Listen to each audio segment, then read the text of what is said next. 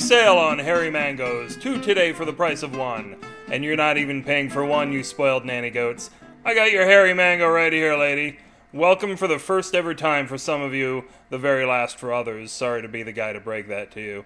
To make up for my slackiness these past 2 weeks, I now grant you a fruit-filled double shot to ease the pain. Just relax and let the syrup flow. If you never thought a big, sweaty man could bring you joy, you never thought of me. Here I am, bringing rivulets of happiness in my big, flappy airwake. Jump on the love train, it's all steamy, as we leap from metaphor to broken metaphor. Who's gonna stop us? That's right, that guy over there, so let's get the hell out of here.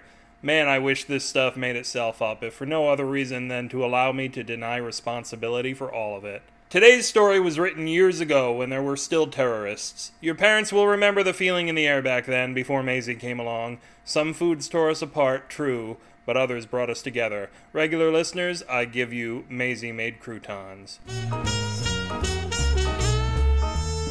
Maisie Made Croutons by Matthew Sanborn Smith. Maisie made croutons that could break your teeth. Her secret was to start with a nice, dense, unleavened bread before toasting every last vestige of moisture from it. The dough may have had a little secret ingredient in it, too, bought in bulk at the Home Depot, but she liked a little crunch. Maisie's salad brought turmoil to the congregation of the Southern Cross Baptist Church during their annual Memorial Day picnic.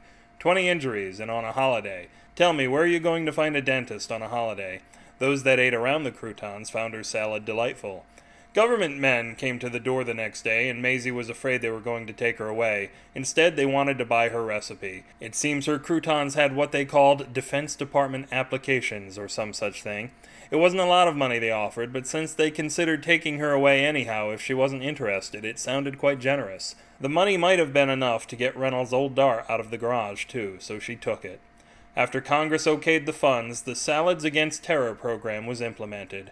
Croutonic casualties among foreign brown people, combatants as well as civilians, at first threatened to swell the ranks of the enemy, but it turned out the extra roughage in their diets calmed everyone down a bit. In fact, once everyone learned to eat around the croutons, things were slightly better. You can't really argue with a good BM. Maisie's illegitimate stepnephew, Connor, was a permanent reservist and described in numerous letters the salad-induced decrease in attacks. Maisie took credit for the whole thing.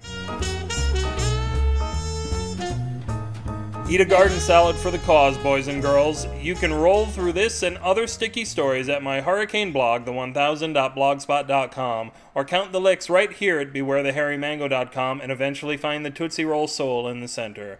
Comment, question, concern on this post or in an email at matthew@bewarethehairymango.com. Click the orange wedge to the right or look us up and down at iTunes. Train small animals to access this site and sell them to people you don't know. Give me money just for being me. That's the donate button over there, folks, not an advertisement for Italian singing sensation Donate. This podcast wriggles its way into your lower intestine on the legs of a Creative Commons Attribution Non-Commercial Share-alike 3.0 United States license.